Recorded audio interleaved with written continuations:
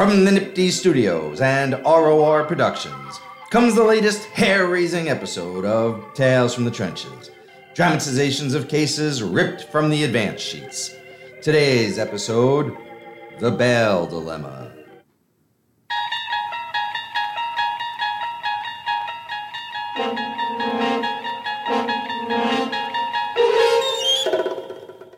You're traveling through another dimension, a dimension not only of law, but of imagination. That's the CPL up ahead. It's open to Section 510.10, securing orders, and the legal zone. All right, next case. People v. Lee on for arraignment. Your Honor, the people would like to make a bail application. Meet ADA Joanne Galloway. She's in court handling arraignments. It's been an otherwise unremarkable day. But she's about to run headlong into a conundrum in the form of CPL 510.10, subdivision 4T. What exactly is a qualifying offense for which bail can be set? And what must the people show at the bail?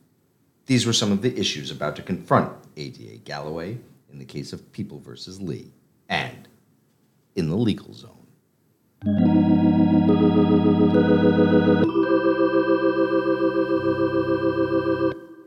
Very well, Ms. Galloway. I'll hear your argument. Between February 14th and March 18th, the defendant was arraigned on 3 different dates on 4 separate accusatory instruments. On February 14th, he was arraigned on criminal possession of stolen property in the 5th, a misdemeanor, and ROR. On March 3rd, he was arraigned on 2 accusatories. The first charged him with 2 counts of burglary in the 3rd, a D felony. The second charged him with 1 count of burglary in the 3rd. Defendant was again released, but now was supervised by pretrial services. Then, on March 18th, the defendant was arraigned on criminal mischief in the 4th, a misdemeanor, and released under pretrial services supervision. And all these charges accuse the defendant of burglarizing and damaging the property of restaurants? Yes, Your Honor. And today he is before you for arraignment on 2 more dockets.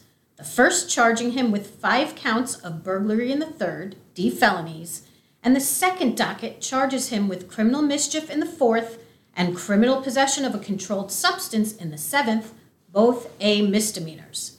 The people are requesting that bail be set on the new docket that charges defendant with the 5 burglary 3rds. These burglaries are eligible offenses for bail to be set pursuant to CPL 510.10, subdivision 4T.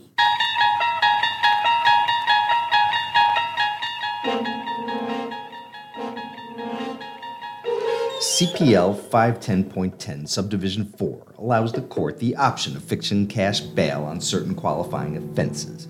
In Subdivision 4T, the CPL converts an otherwise non-qualifying offense to a qualifying offense where the defendant is charged with any felony or Class A misdemeanor involving harm to an identifiable person or property, where such charge arose from conduct occurring while the defendant was released on their own recognizance, released under conditions, or had to be arraigned after the issuance of a desk appearance ticket for a separate felony or a Class A misdemeanor involving harm to an identifiable person or property. Further, the prosecutor must show reasonable cause to believe that the defendant committed the instant crime and any underlying crime.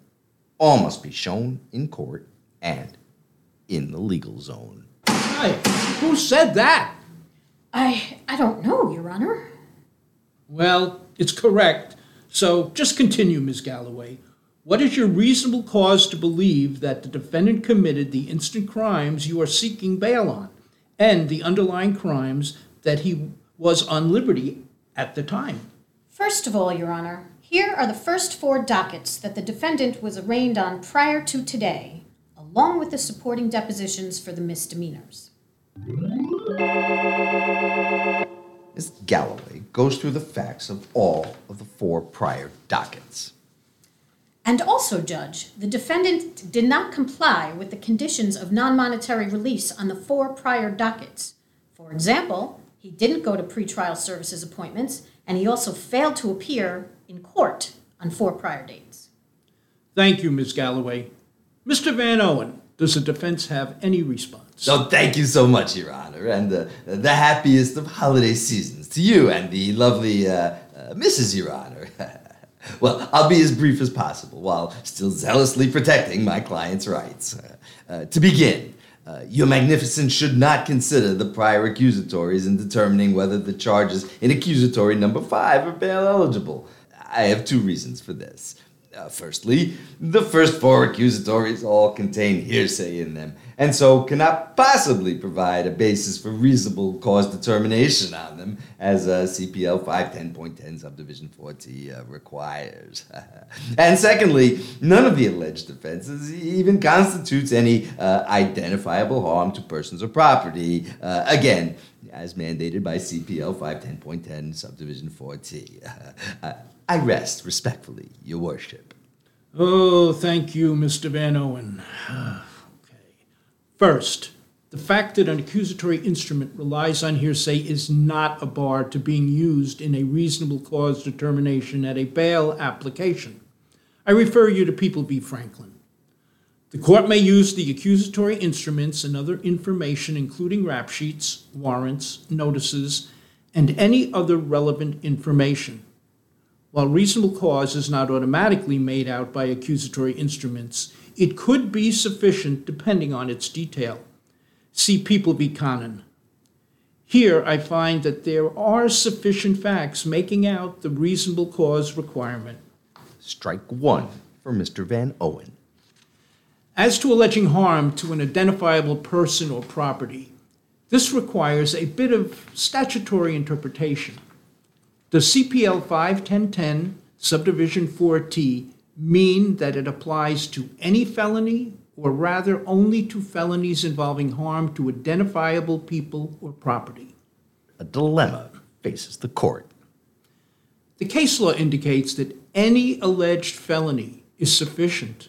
Take a look at People v. Spano from the Second Department, which indicates that the language of CPL 510.10 subdivision 4T provides for 2 separate categories. 1, all felony charges, and 2, Class A misdemeanors with harm to identifiable people or property. Strike 2 for Mr. Van Owen. Thus, I will set bail on the new accusatory instrument charging the burglaries. Oh no, strike 3. I'm aggrieved and devastated. Then so close to the holiday season. Thank you, Your Honor. I feel oddly at peace, but can't help wondering why everyone looks like they're in an old movie. Everything is in black and white.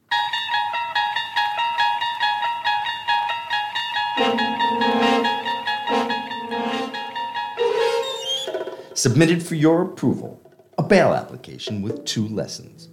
1, accusatory instruments containing hearsay can be used to establish reasonable cause, in whole or in part, depending on how much information they contain.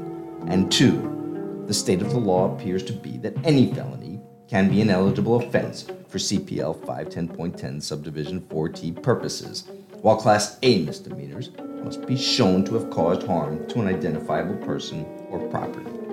Lessons learned in court and in the legal zone. Good night.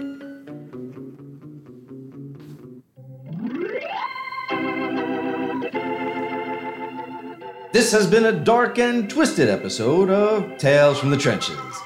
All of the cases mentioned in this episode, including their citations and much more, are available on NIPTY's Prosecutor's Encyclopedia.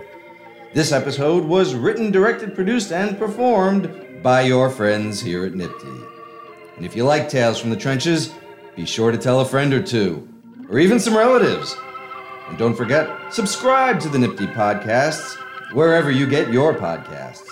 Except Spotify. We aren't on Spotify yet. So be sure to join us next time for another thrilling episode of Tales from the Trenches, when we hear... Oh, Miss Galloway, I have a question. How much does Santa's sleigh cost? I don't know, Your Honor. Why, nothing. It was on the house. Happy holidays from your friends here at NIPTY.